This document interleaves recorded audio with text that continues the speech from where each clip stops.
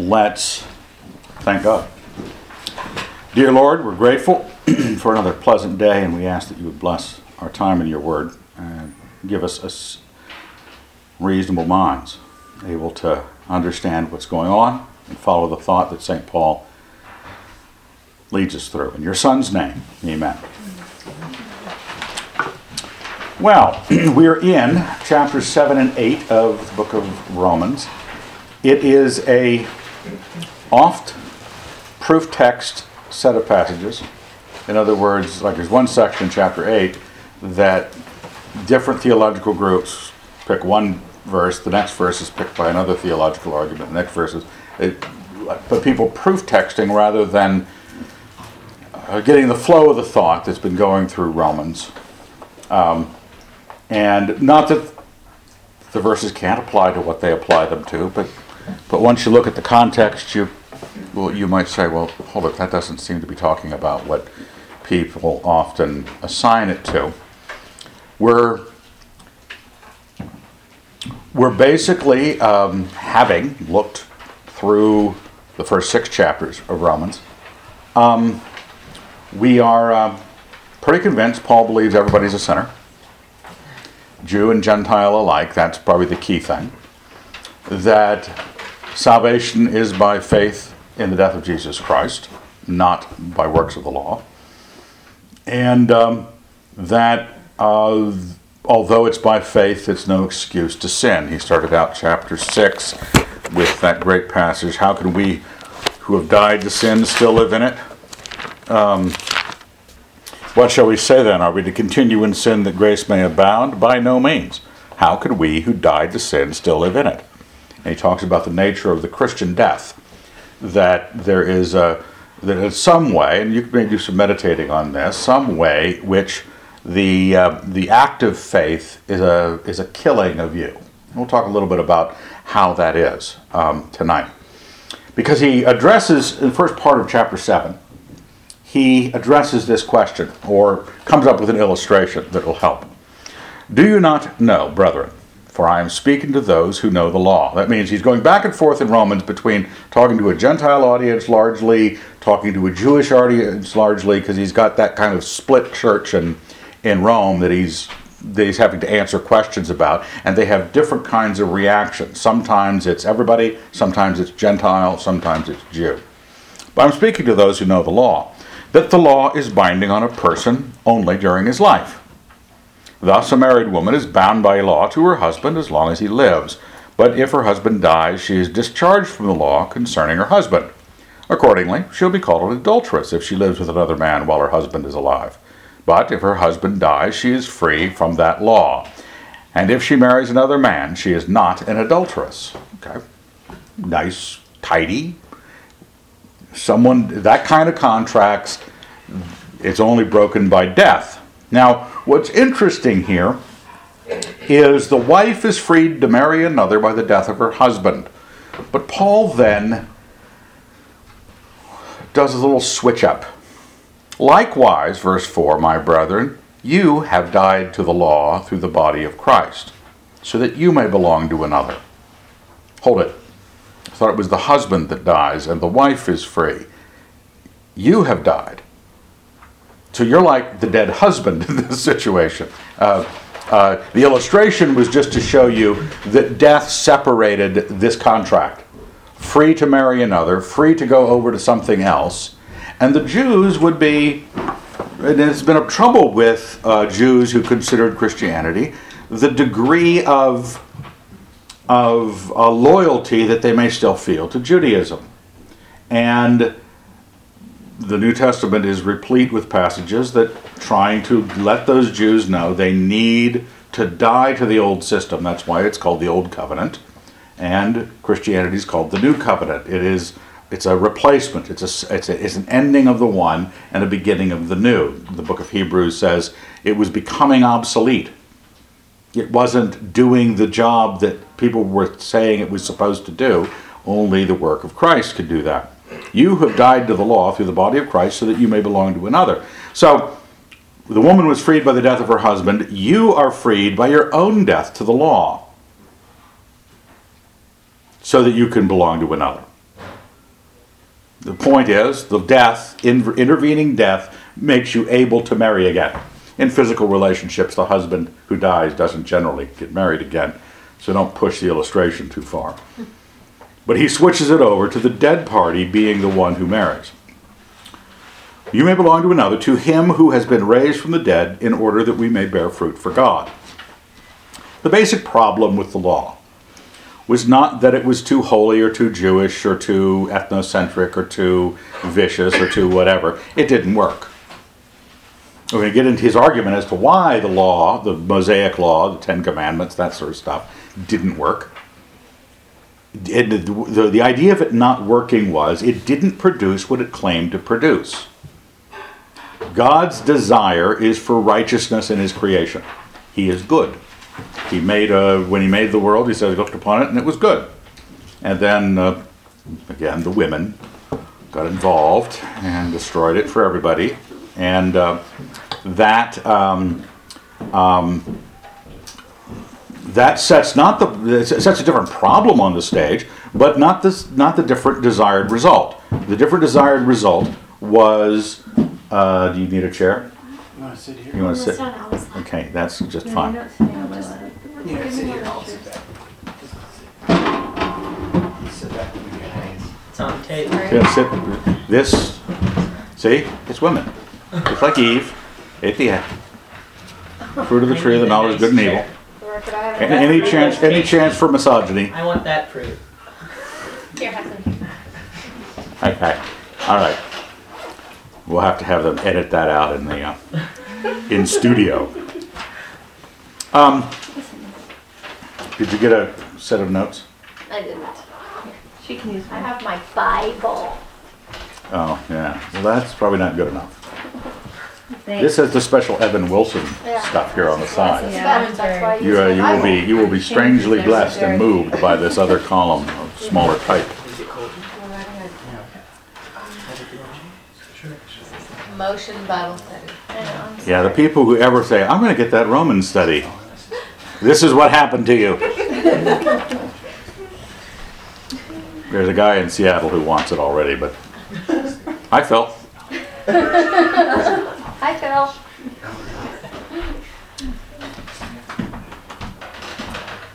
And my wife's gone. Are you going to be gone a while? I'm just grabbing some water. Okay. All right, where were we? What verse were we in? The idea that God still wants righteousness out of his creation. So that this process of dying to the law, so that we can marry another, we can marry Christ, to him who has been raised from the dead. So the gain is that we would bear fruit for God. The idea is we need righteousness. God wants righteousness out of us. Christ died to deal with the sin problem that was in the way of righteousness. And that's what is accomplished in our dying. While we were living, verse 5, in the flesh, our sinful passions, aroused by the law, were at work in our members to bear fruit for death. So the equation is, while we were living that way, our passions took the law in hand. We're going to get to why that is. That sin and law go hand in hand. They are related to each other in some functional way. We're at work in our members to bear fruit for death. We were supposed to bear fruit for God, verse 4, and the flesh, our passions, and the law brought about bearing fruit for death. But now we are discharged from the law. Now you notice he doesn't say died to sin. Now he says that in other places, chapter 6, verse 1. How can you who have died to sin still live in it? But he has here in verse 4, died to the law. We are discharged from the law. Because he has tied those two, the arousal of your passions by the law, is the equation that makes wickedness. We're going to get into why wickedness requires, it says in another place in Romans, without the law there is no transgression.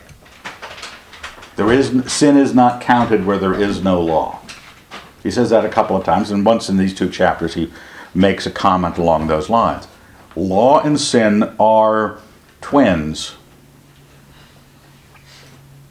They go together, at least. We're discharged from the law, dead to that which held us captive, so that we serve not under the old written code, but in the new life of the Spirit. This bearing fruit for God, this idea of righteousness, is being accomplished only through this process. You die. And that sets you free from the law, just like in a marriage it would. And you're dead to the things that was twisting your mind. Law and sin were twisting your mind to bear fruit for death. And so we're let go. It's like when people can fake their death.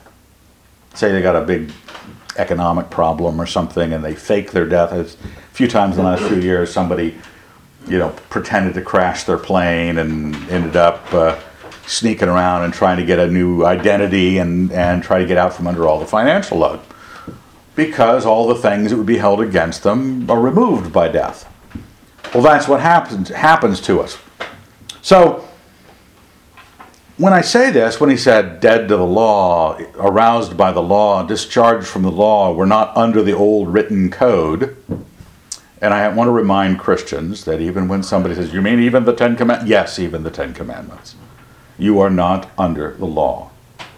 You are dead to the law. That's just Paul's argument. But you look at the Ten Commandments and they're so good, right? It says don't murder people. Isn't that good, Evan? You're trying to say, we're not, most people think when antinomianism is mentioned, antinomian means anti, against, nomos, law.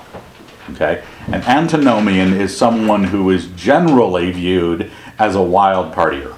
In other words, hey, there is no rules, I can do what I want. Paul is an antinomian, and he says we're dead to the law so we can do what God wants. Because the law wasn't helping us do what God wants. The law was just arousing our sin. And until we die, that's going to be the case. But we have to die to that old written code. We have to die to the law. But first, let's remember, he's talking to a Jewish audience, and they're probably sitting in their pews in Rome, if they had pews, looking at the reader of the letter askance, give him the hairy eyeball, saying, okay, I'm not sure I like this Paul. They've never met him. He hasn't been to Rome. And he's writing this pretty heavy stuff to Jews. What then shall we say? That the law is sin? It's right there with sin. It's something we have to die. It's arousing sin. Is it bad? By no means. You've got to understand that when you read the law, you're going to be reading righteousness.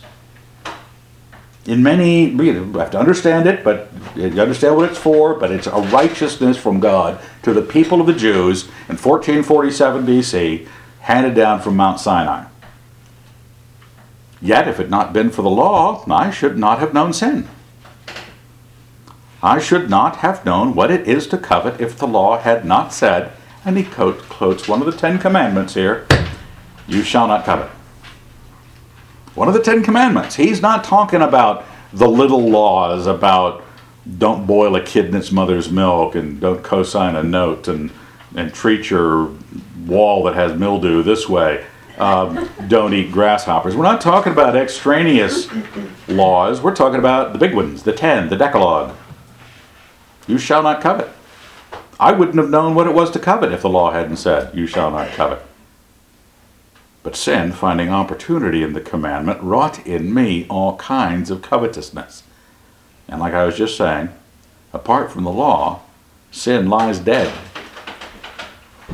The law makes sin. Okay? The law makes sin. Because if there's no law, sin's dead. Paul said, I wouldn't have known coveting if it hadn't told me, don't do that. Now this is a concept regarding ethics that you've got to get in your head. Not only, you have to have, for it to be a moral will, a moral constraint, you have to have an overarching agent, not yourself, that your actions are held against his will. In other words, he has a set of oughtnesses. You ought to be this.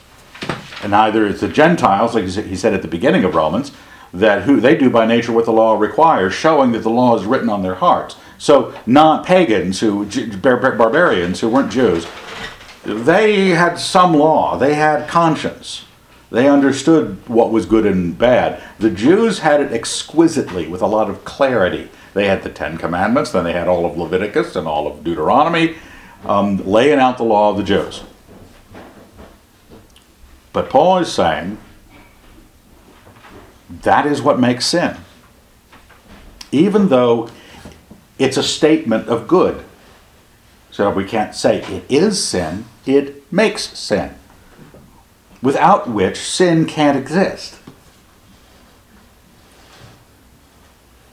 You know, if you left the kids at home for an afternoon, and they say, Mother or Father, any rules? No, anything you want to do. And they come back and you got a little fire in the living room on the floor, and there's bubble gum on the walls, and you can't really punish them now, can you? Because they didn't do anything wrong. There weren't any rules. No rules. No sin. Apart from the law, sin lies dead. Now, Paul's going to go into a description of his relationship to the law as a person. He said, he started it with, I would not know what it was to covet if the law hadn't said, thou shalt not covet.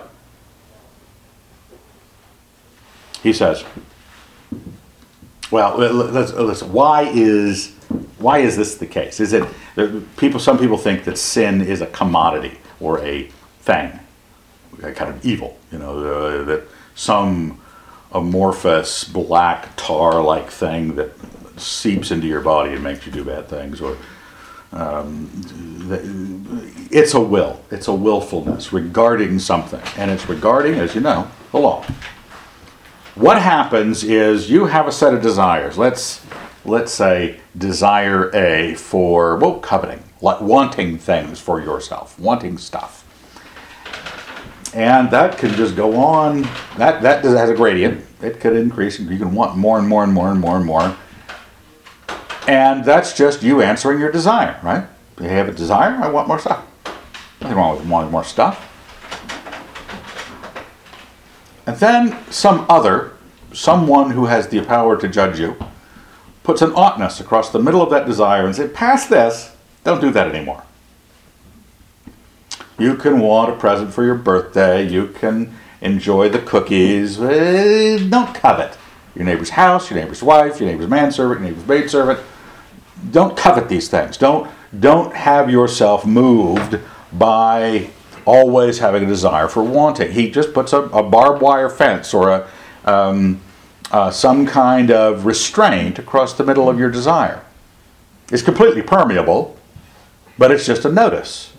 It says, don't murder, don't commit adultery, don't covet, honor your father and mother, love the Lord your God, love your neighbor as yourself. Lines across your desires.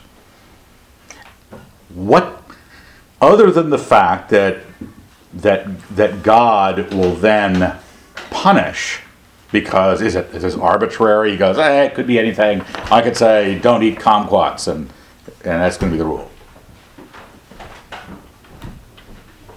Is it arbitrary?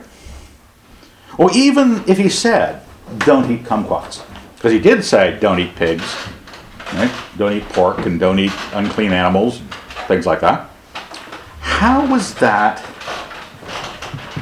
are we to understand the existence and nature of sins? Understanding lets you know in the scriptures to be wise as serpents and innocent as doves, and have a little serpentine quality here. Understand what the beast you're fighting is. The beast is not that the other side of the line is somehow wickedness. It's the bad stuff. All these desires that you have were made by God. All the things in the world were made by God. The law steps in, sin is created. The law steps in because when a law exists across your desires, you have a choice when you get to the fence, especially a completely permeable fence. And there's no fence at all, matter of fact. It's just a notice. It says no trespassing. Don't go here. Stay out. No lock, no door, no key needed, just will, right? All of a sudden, you are making a decision between God, who said no, and your desire, which said, yeah, I think I do. I would not know. It wrought in me all kinds of covetousness. All of a sudden, I really wanted what was past the line. If you ever have children, and I had children, and if you ever have electrical outlets and children, all you have to do, they may stumble across an electrical outlet just because it's a wall anomaly. And they will. First time they get to it, they'll come up and touch it, and you'll notice, and you go, Graham, no. And they'll look at you, and their hand will go back to the outlet like this, and you'll, pow, you get, well, they don't get 110 across the heart, but they get equivalent to that in parental discipline.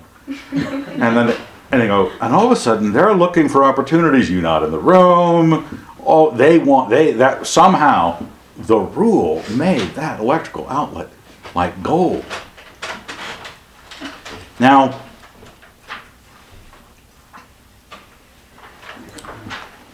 it's a choice. Sin is a choice of who you serve. I say it here on the side. It is not, do I want that? It is, do I want that which he says I may have?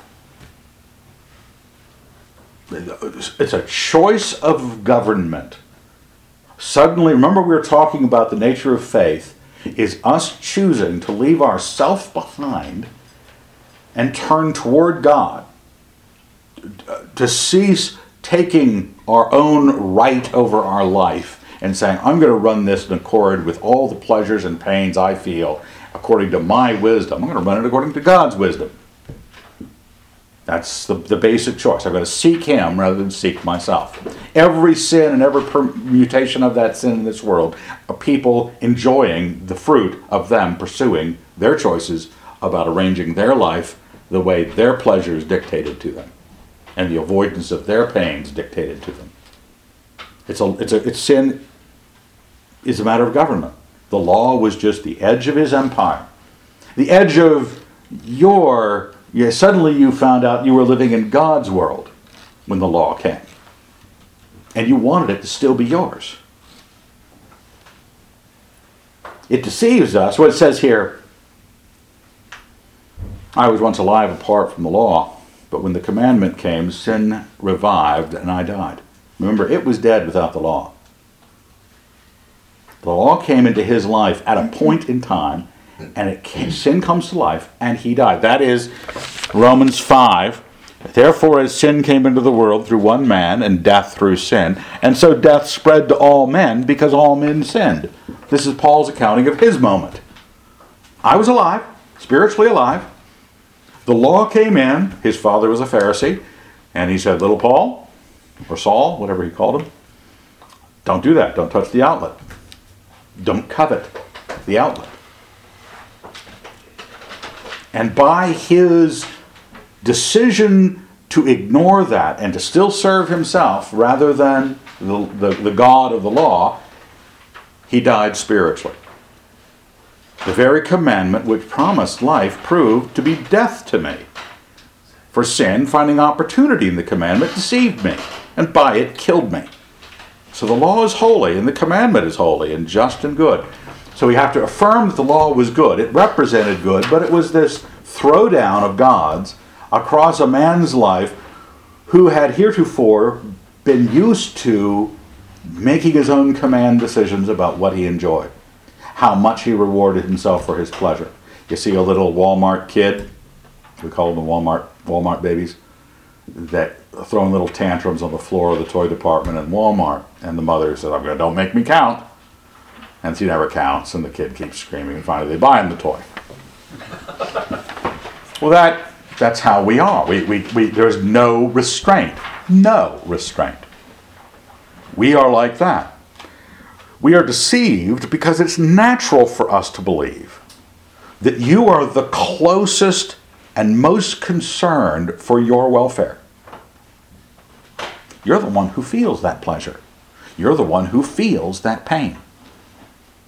If I have a headache, Olivia doesn't feel a thing.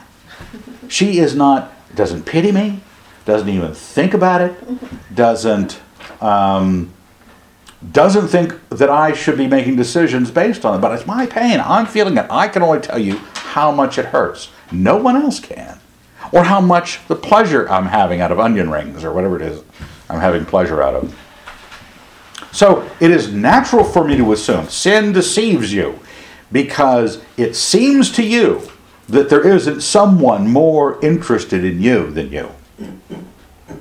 Or that someone isn't more capable of governing your life than you. That's a very natural assumption. The problem is the one that could would be the God. The one that claims it is the one who made heaven and earth, and consequently has a little better handle on what's going to destroy your life and what isn't. It deceives you. You're making a natural decision. It's stupid, but natural. But understand what you're doing. You're looking at your desires, and it says, "What? I can't be immoral? What do you mean can't be immoral? That's just being churchy. That's just being don't tell me I can't do that." That's what's killing you. Is you choosing at that moment. What becomes sin is you turning your back on the law of God and saying, "I'm stepping over the line because I have to serve me. Of all things, I have to serve me." But God is trying to kill. This is why it's death to you. Faith is death to you. You die to the law. You die so that you can live. Okay? Because as soon as you die to this essential choice regarding death, as soon as you have faith, that's what kills you, right? When you say, "Lord, I give up." When I say, I'm done. I've mucked this up pretty bad. I'm guilty of all this sin. I can't trust myself to make another decision even about the clothes I wear tomorrow. Let's just say I'm done here, and I submit myself to you for your forgiveness, the work of your Son on the cross for my sins. That is described as dying because the self has collapsed. And that's what has to happen because sin is this claim of self against the claim of law, and the law is rubbing it and irritating it and pushing it and saying, "No, you can't go there," and you're saying, and it has no power. The law it's got nothing except the eternal judgment, which you don't really sort of notice when you're at John's Alley. Well, some aspects of the eternal judgment you notice at John's Alley, but usually in other people.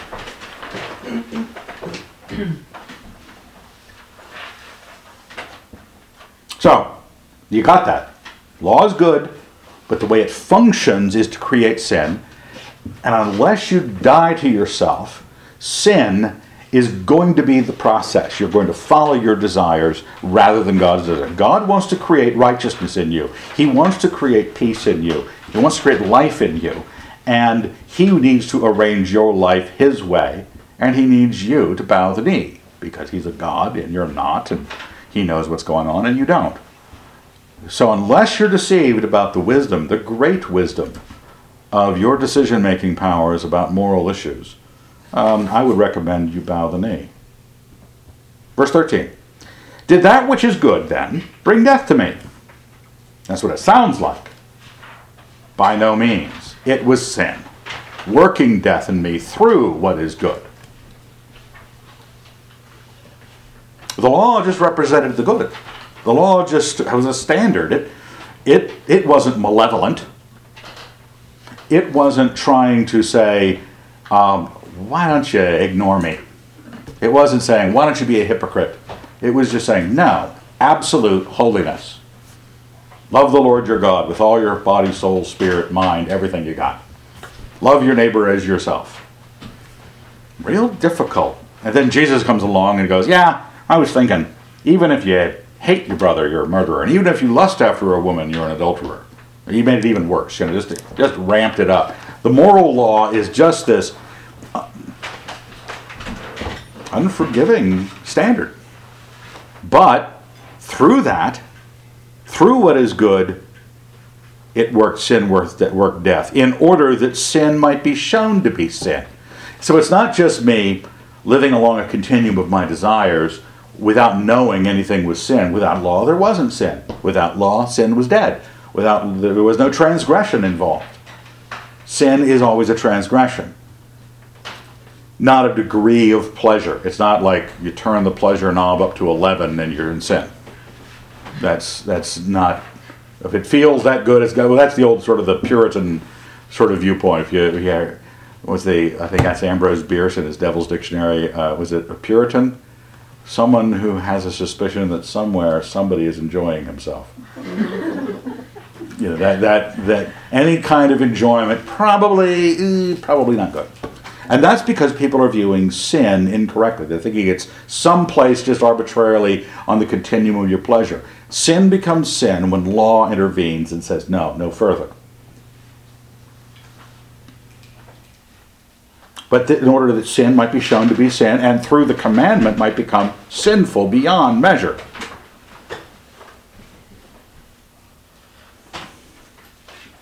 So that's what Paul argues in various places, that the law was there to increase the trespass, to increase your sense of guilt.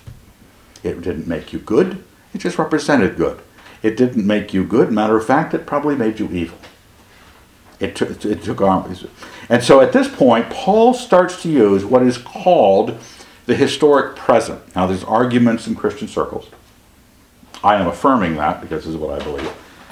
The historic present is a Greek usage that is not represented in any of the physical forms of the language. It is just the present tense. In this part of Romans 7, if you haven't read Romans 6, and you haven't read the first part of Romans 7, and you just jump right in here, you're going to be saying, oh yeah, that's just like my Christian life. I got this war going on between good and bad, and it's called a two nature of the believer view. See, it says, I am carnal, sold under sin, present tense. Now, that notion cannot be sustained with what Paul just said. It cannot be sustained with what Paul. How can you, who have died to sin, still live in it? You must consider, it's later in chapter 6, you must consider yourselves dead to sin and alive to God. You must. And now he says, we know that the law is spiritual, but I am carnal, sold under sin. Now what he's transferred it in, the historic present in Greek, is always noticed by context, because it's not noticed by actual case endings or things like that. It is the same as a regular present, but you notice it because it's obvious that he's talking about a past situation. Now the thing that is described here in Paul is so clearly a non-Christian Pharisee, someone devoted to the law and unrighteous, and so clearly not what Paul teaches in this passage about the life of the Christian. The reason we have died to the law so that we can bear fruit for God. All right? We were discharged from the law to have a new life in the Spirit. And now he says, we know that the law is spiritual, but I am carnal, sold under sin. And this is how he describes it. I do not understand my own actions. For I do not do what I want, but I do the very thing I hate. Now if I do what I do not want, I agree that the law is good. So then it is no longer I that do it, but sin which dwells within me. For I know that nothing good dwells within me, that is, in my flesh. I can will what is right, but I cannot do it. For I do not do the good I want, but the evil that I do not want is what I do. Now if I do what I do not want, sounds like a Frank Sinatra tune. Now if I do what I do not want, it is no longer I that do it, but sin which dwells within me. Now, Paul has been following a trajectory through this passage. He's talking about the nature of death and the law, what are supposed to be. Then he says, I was once alive apart from the law. When was that? Spiritually alive. This plays old havoc with the original sin. He was alive, spiritually alive, hadn't died yet spiritually, before the law came into his life. When the law came in, he disobeyed it, and he died. So that was the transition from, you might say, infant innocence, young child innocence. My belief is that children, regardless of nationality or religious background, are innocent before God because they don't have any law. They don't have any moral conditions in their life. They're just following their urges, and and at a certain point they'll have a conscience, and at a certain point they'll be taught the law of God. At that point, they die. Paul's now describing, as he goes through, what law had done to him. And he was in a situation as a Pharisee, the son of a Pharisee, a law-based household. He was one of those groups that everybody admires, but nobody wants to join. It's just too difficult. I had 400 and some odd hedge laws that they had worked up around the various laws of the Old Testament. So to make sure, they had extra laws to make sure you didn't get close to breaking the real laws. They had their own set. That's what Sabbath days journeys were. They had worked out how many stadia you could walk and then turn around and get home without having doing any work. So they were very, very meticulous about it. And Paul's saying, I willed, my head was wrapped around these things, but I couldn't do it. Now, this is again not describing someone who says that we are set free. How can we who have died to sin still live in it? Do you not know that all of us who had baptized into Christ Jesus were baptized into his death? We were buried therefore with him by baptism into death, so that as Christ was raised from the dead by the glory of the Father, we too might walk in newness of life. So I've already been there in chapter 6. Chapter 6 happened last week for us, and we ought to be totally convinced that we're dead to sin. We must consider ourselves dead to sin and alive to God. And he's talking here like, I'm dead to sin. I'm not doing it unless he's talking about himself as an unbeliever. I find it to be a law that when I want to do right, this is verse 21, evil lies close at hand. For I delight in the law of God in my inmost self. But I see in my members another law at war with the law of my mind. His mind was set on the law of the Jews. But this other law was making me captive to the law of sin, which is this other law, which dwells in my members. So he is experiencing this problem of law and sin coupled together in his unregenerate life. Wretched man that I am. That's not a Christian. Who will deliver me from this body of death? That's not a Christian. Thanks be to God through Jesus Christ our Lord. That's pointing at the gospel, which makes you a Christian.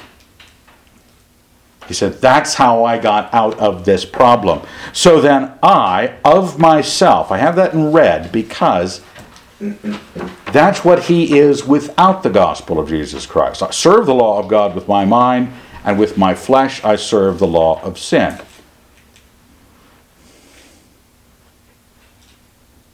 Now, how does he think? Remember, the mind and the flesh, the mind and the flesh. Remember, your whole pattern of following your desires was based on you feeling. I want this, it feels good. I don't want that, it feels bad. So I pursue my desires, and I avoid the negative desire, and I pursue the positive desire. Those are my feelings. That's my flesh. That's scratching the itch.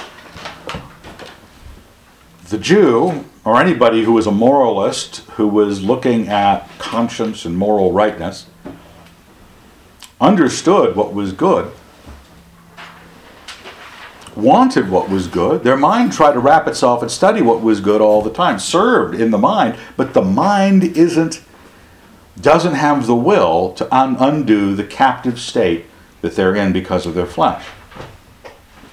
Verse 1 of chapter 8.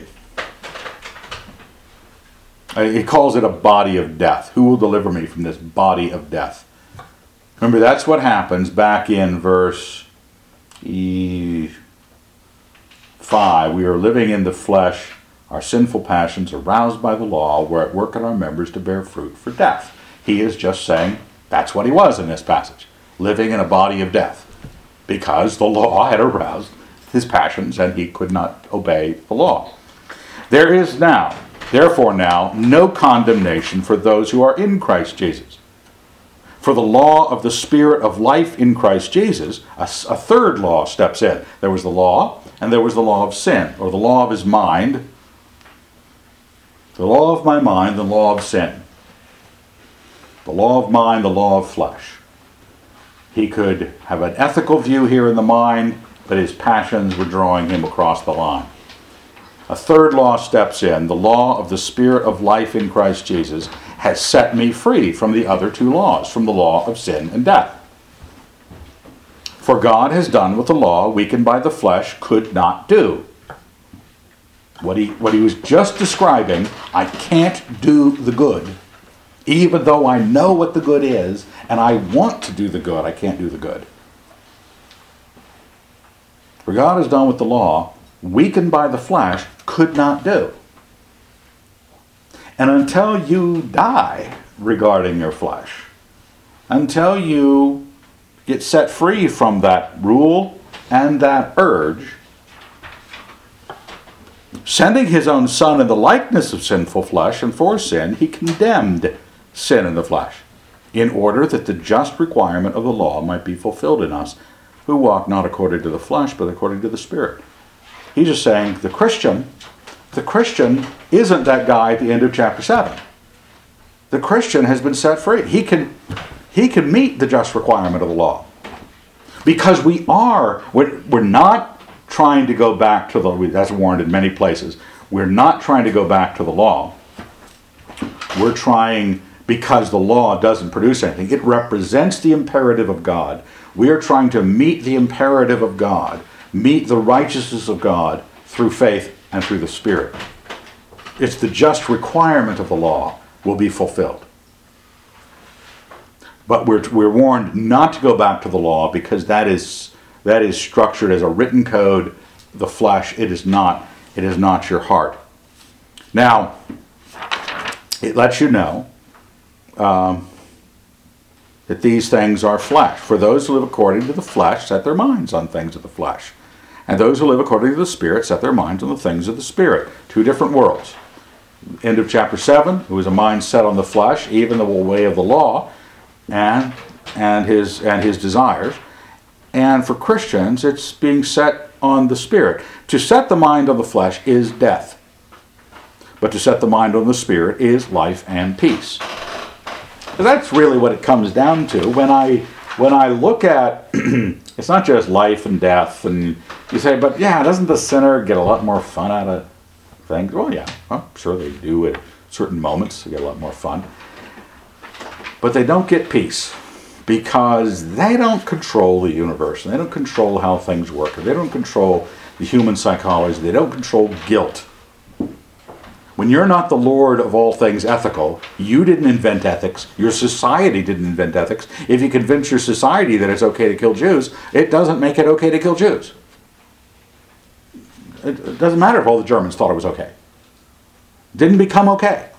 And if we have a view about morality that, oh, it's okay to do this now, it's okay to shack up, it's okay to get drunk once in a while, it's okay to take drugs, it's okay to lie occasionally, white lies or big lies, it's okay to steal things. Everybody, they have too much for themselves. So you got all sorts of excuses for doing what we do. You can't do it enough. You don't control your psychology. You don't control the way the universe is made.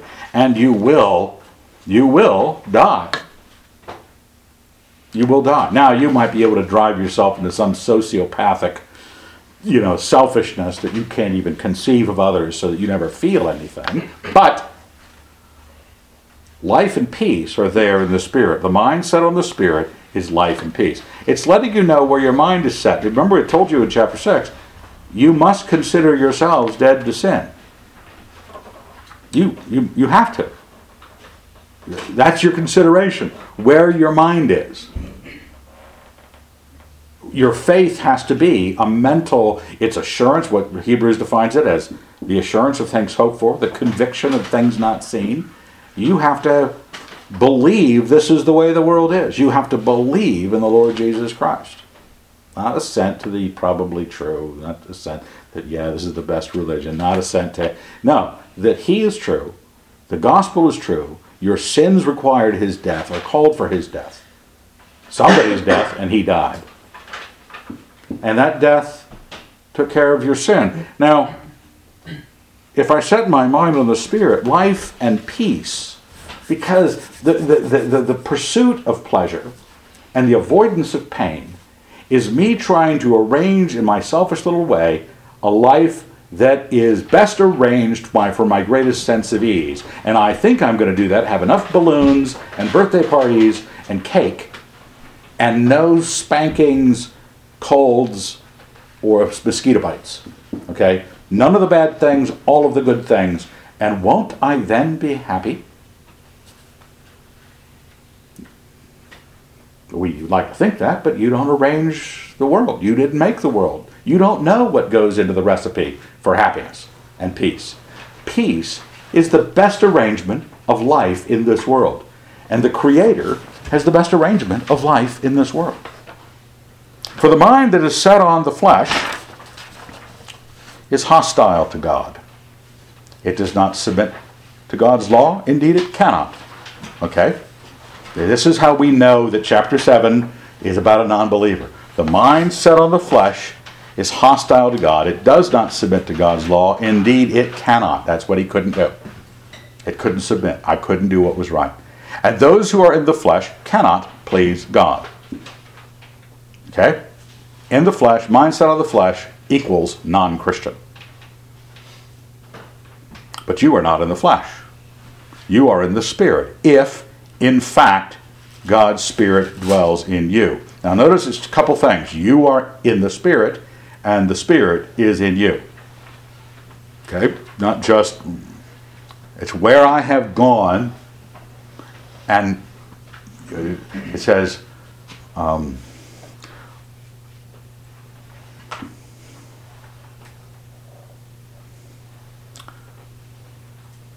it says, draw near to God, and he will draw near to you. All right? That you've got both aspects. You joining in him, and he joining in you. But this is in the camp, out of the camp. Belief, unbelief. Death, life. Faith, no faith. You know non-belief here. You know what it is here. Anyone who does not have the Spirit of Christ does not belong to him.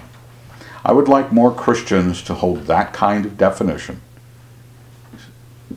of what it is to be a Christian. We have so many albatrosses hanging around our necks of people who are churched, even evangelically churched, who do not have the Spirit of Christ, and they don't belong to him. They're trying to live by the law of their church. They're trying to live by all the good rules, and they still have disobedience and lives going down the toilet because they don't belong to God. If your mind is set on the flesh, you can't please him. And if you don't have the Spirit, you don't belong to him. I'm sorry, there's no half measures of Christians. Gunn was asking me the other night about who can we apply legitimately the term Christian to? Well, I don't like applying it to anybody who has not passed from death to life. That's just it. I don't care if they've been in my church for 20 years. If they haven't passed from death to life, I don't want to consider them Christians. They say, well, if they say they're a Christian, I'll give you. I won't say to someone else they are a Christian unless I see that they've passed from death to life. If they affirm Jesus Christ and live the lifestyle of someone who belongs to him, who looks like they're pleasing God. When it says if you are in the flesh cannot please God, we think of that Hebrews passage, without faith it is impossible to please God. This faith, this dying to yourself, this incorporation into the Spirit is, when Jesus Christ is talking to Nicodemus, the famous passage of God so loved the world, that portion, he talks about being born again. In this case, we're born again because we died first. We're buried with him in baptism, and we're raised to newness of life. We're born from above. But if Christ is in you, Verse 10, although your bodies are dead because of sin, your spirits are alive because of righteousness. Now, he's been talking about death and living, and I became a Christian many years ago, 50 years ago, and I'm dying slowly, maybe quickly. I might be dead next week, but we know Evan's going to be dead. It'd be nice if you could finish this Bible study. Yeah, I get to the end, hopefully the end of the book, but we're not talking about when he said, I was once alive apart from the law, the commandment came, sin came to life, and I died. We're not concerning ourselves with physical dying. Physical dying is not the death because of sin. Spiritual dying is the death because of sin. And I'm still going to die physically. And he's got to answer this. Though our bodies are dead because of sin, your spirits are alive because of righteousness. You're still going to physically die. The physical death is just, you might say, part of the physical futility that the whole creation was given over to because of sin. And we're going to get to that in a moment, because he actually addresses that. But he's following along with these questions. What did this all mean? What did the law mean? And how did the law change or bring about sin? And how does it relate to sin? Is it good? Is it bad? What do we do with it? We're set free from it because we passed through a death in our faith. We were raised to newness of life in our faith. And this is the Spirit, and this is the Christ, and this is salvation. But if Christ is in you, although your bodies are dead because of sin, your spirits are alive because of righteousness. If the Spirit of him who raised Jesus from the dead dwells in you, he who raised Christ Jesus from the dead will give life to your mortal bodies also, through his Spirit which dwells in you. Your mortal bodies. This thing. The promise of the Christian, two things in the gospel. Forgiveness of sin, life eternal. And the promise of life eternal is not in some ephemeral, vaporous, nirvana-like gas that you will dwell with other vaporous spirits, kind of having a good time if spirits can have a good time. A state of bliss. It is a physical promise. Okay? You can go read 1 Corinthians 15 about the nature of the resurrection body. It is raised a spiritual body. He is going to give life to your mortal bodies. Paul says, okay, I wasn't talking in this death about your physical bodies. Your bodies are still dead because of sin. So what are we going to do with that physical death? Because we're living in an age where they're going to persecute us unto death. People are going to kill us because we're Christians. But he makes this promise. So then, and the rest of this, chapter 8, is about that promise. And it's in this section all those proof texts show up that people use for all sorts of other things, not the subject. But he's announced that God is going to give you life to your mortal bodies because he raised Christ from the dead and he's going to raise you. So then, brethren, we are debtors. It says, the word is that debtors legitimate. We have an obligation, not to the flesh, to live according to the flesh. For if you live according to the flesh, you will die, in case you missed that point, repeatedly given over the last chapter and a half.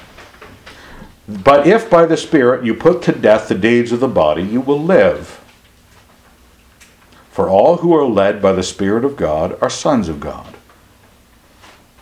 So I'm not just in the Spirit, and the Spirit is not just in me. This promise of God has put me under an obligation to be led by that Spirit, not just located, him and me, I and him, but led by the Spirit to become sons of God. For you are not received the spirit of slavery to fall back into fear, but you have received the spirit of sonship. When we cry, Abba, Father, it is the Spirit himself bearing witness with our spirit that we are children of God. and if children, then heirs, heirs of God and fellow heirs with Christ, provided we suffer with him in order that we may also be glorified with him. So just like I was in the Spirit and he in me, I am with Christ, with him in his death and with him in his resurrection.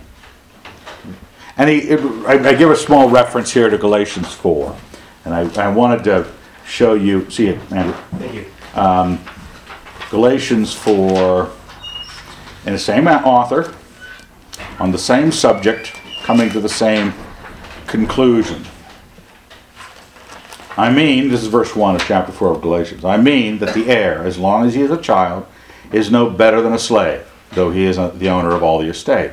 But he is under guardians and trustees until the date set by the Father. So with us, when we were children, we were slaves to the elemental spirits of the universe. But when the time had fully come, God sent forth his Son, born of woman, born under the law, to redeem those who were under the law, so that we might receive adoption as sons. And because you are sons, God has sent the Spirit of his Son into our hearts, crying, Abba, Father. For through God you are no longer a slave, but a son, and if a son, then an heir. So he's making, and all of Galatians is about being set free from the law. Okay, if you missed the point of the book. So he even goes through the same thought line with the same reference to the Spirit, crying out, Abba, Father, with us. Because we are, having died to ourselves, this is an experience that is not joining a church. This is an experience that is not liking the Christians more than other people. And yeah, they're a pretty ethical bunch. I think I want to belong to that. It's not a club joining. It's not a clique joining. It's an accountability before God where I die in the Spirit and I'm raised in the Spirit. And I have a promise that I will die with him in my physical life, that I may also be glorified with him. And all of this story, this forgiveness of sins, being set free from death, being set free from sin, set free from the law in this life, has a promise still coming of being glorified in our mortal bodies. He will give life to our mortal bodies. And that's the promise he's making. Provided we suffer with him, in order that we may also be glorified with him. So none of us is escaping. We're not escaping into some sort of health and wealth gospel, great time. Christians will always be the richest and the healthiest and leaders of the world. No, it's not a great gig, it's Christianity. It's really, you do the right thing, you'll probably get persecuted. You know, people do not like this kind of, they don't like the morality of it, they don't like the grace of it, they don't like the denial of self part of it. I consider, and he's still talking on the same thing, that the sufferings of this present time are not worth comparing with the glory that is to be revealed to us. This is an encouraging section.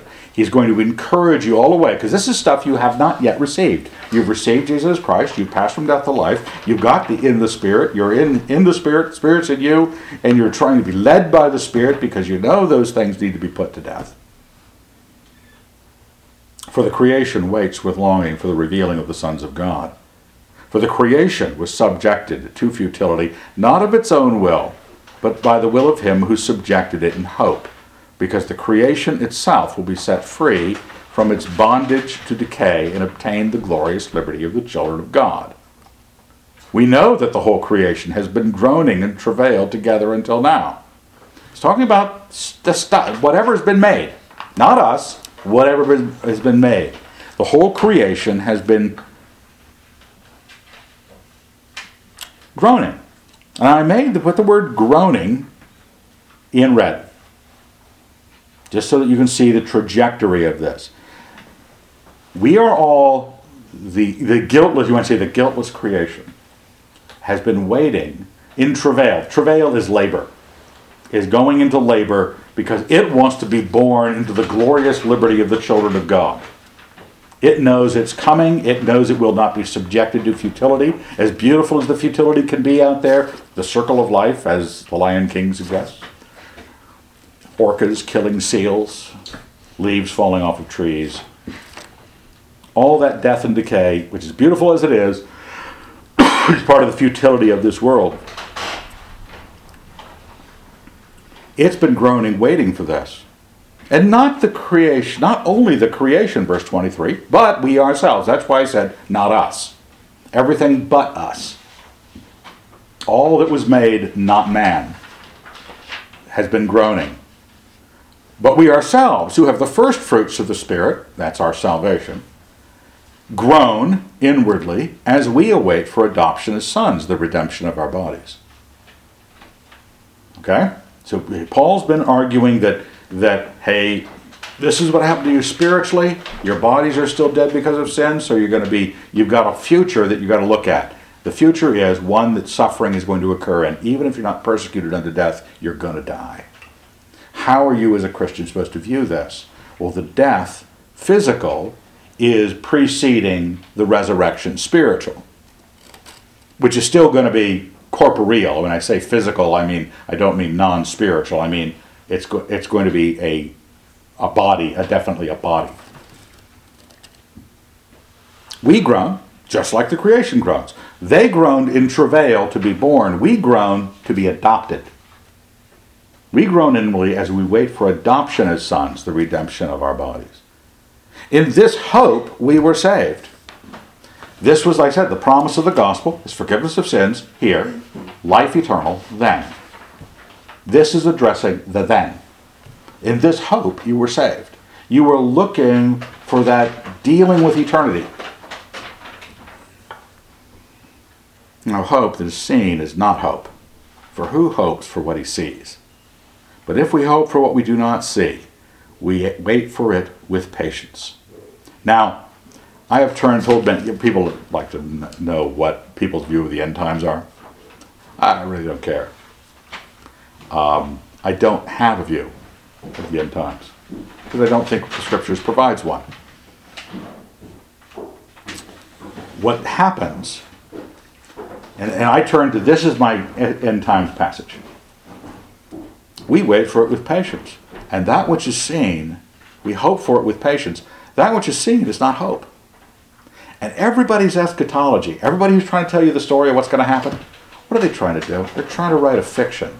They're trying to write a narrative that'll become so crystal clear in your hopes and aspirations that you will virtually see it. It's destroying your hope. The Christian is supposed to hope without seeing. And their hope is then measured not by specificity about their hope, but by patience. Just go on hoeing potatoes. You go on doing what you're doing, hoping patiently without seeing. Likewise, the Spirit helps us in our weakness, for we do not know how to pray as we ought, but the Spirit himself intercedes for us with sighs too deep for words. Now this is the first passage that I was mentioning before, the first verse that has been taken out of context and applied to something else entirely. Charismatics use this passage to say it's speaking in the Spirit, gift of tongues. But if I read the 3 verses earlier, the whole creation groans. We groan. The Spirit groans. It's all the same word. Okay? It's all the same word. The creation is waiting to be set free from the futility. We're waiting for the adoption of sons. And the Spirit groans for us because we don't know how to pray regarding the redemption of the body. Because we don't see, because we don't know, St. John says, it does not yet appear what we shall be like. But when he appears, we know we shall see him, we shall be like him. We don't know what that's going to be like. We don't know, if you get on your knees to pray about the resurrection, to pray about the end of the world, whatever it is, you don't know what to say. St. Paul didn't know what to say. And he was a saint, an apostle. And he didn't know how to pray as he ought. And so he said, so the Spirit in us intercedes for us with words, prayers ineffable, unspeakable things that can only be answered just by the groans of hope. We know that the difficulties of this life, the difficulties the creation causes it to groan. We know that the persecutions and the difficulties of life cause us to groan in our patience, waiting, bearing the load of life, waiting to that adoption. And the Spirit He searches the hearts of men, knows what is the mind of the Spirit, because the Spirit intercedes for the saints according to the will of God. I don't have to know how to pray as I ought regarding the resurrection of the body, because the Spirit knows the will of God and he knows my mind. Because he is in me and I am in him.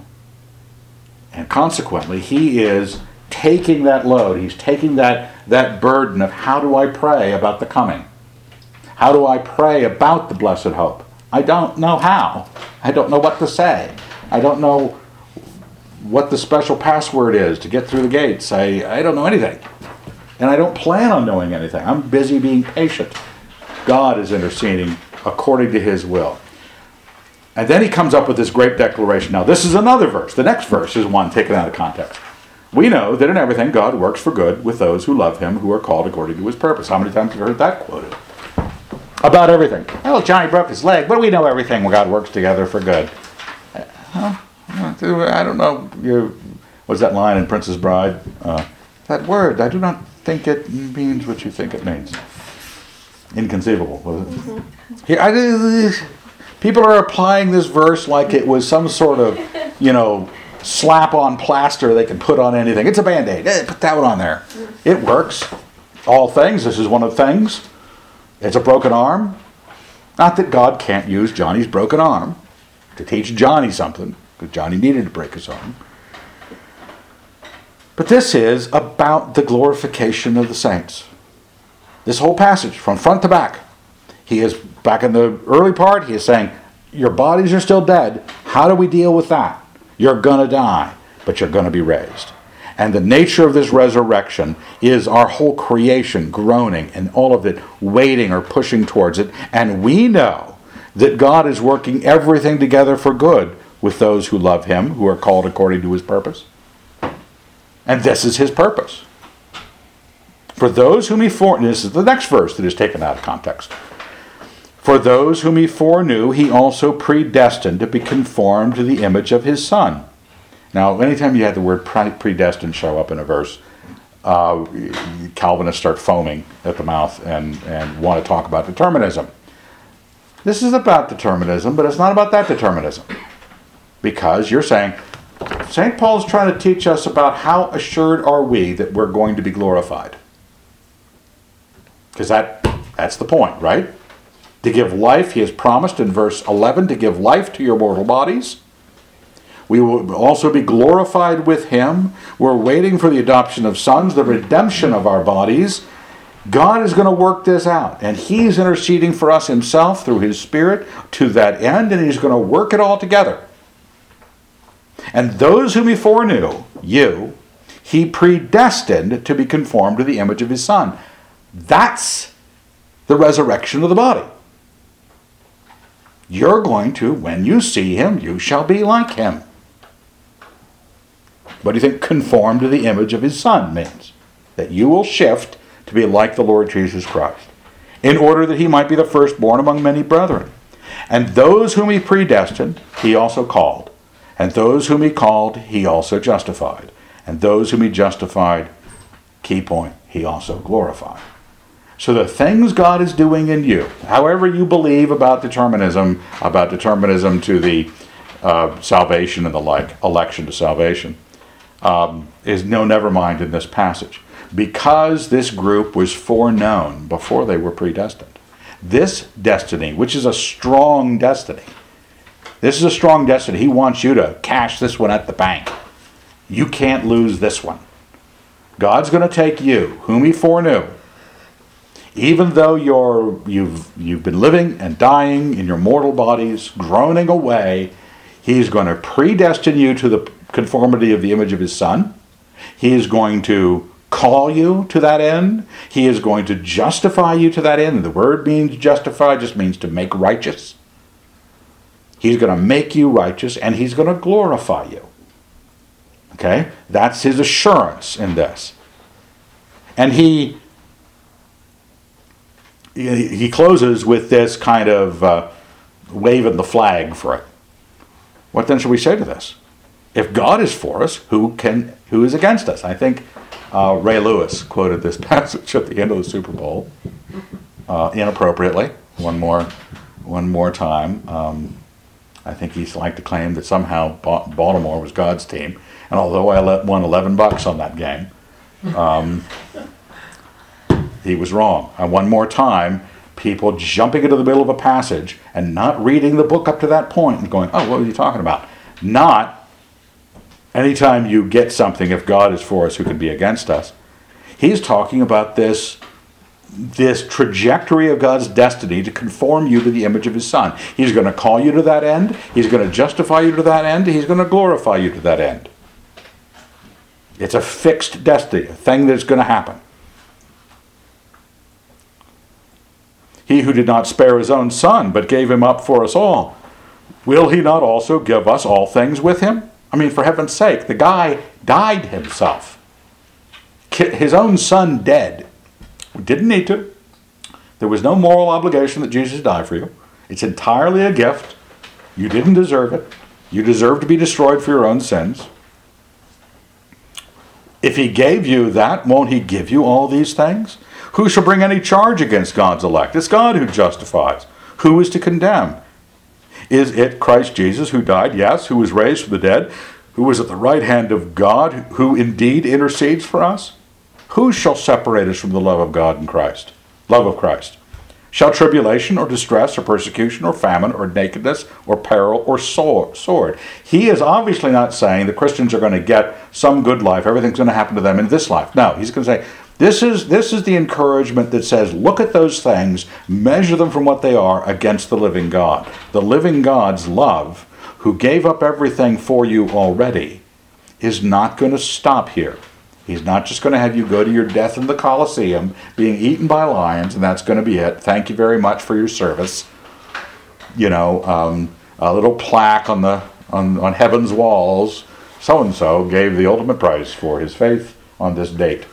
No. He has promised to give life to your mortal bodies. He has promised the redemption of your bodies. He has promised the resurrection. And he already raised his Son. And he's saying nothing can separate you. And nothing is strong enough to stand in his way. As it is written, for thy sake we are being killed all the day long. We are regarded as sheep to be slaughtered.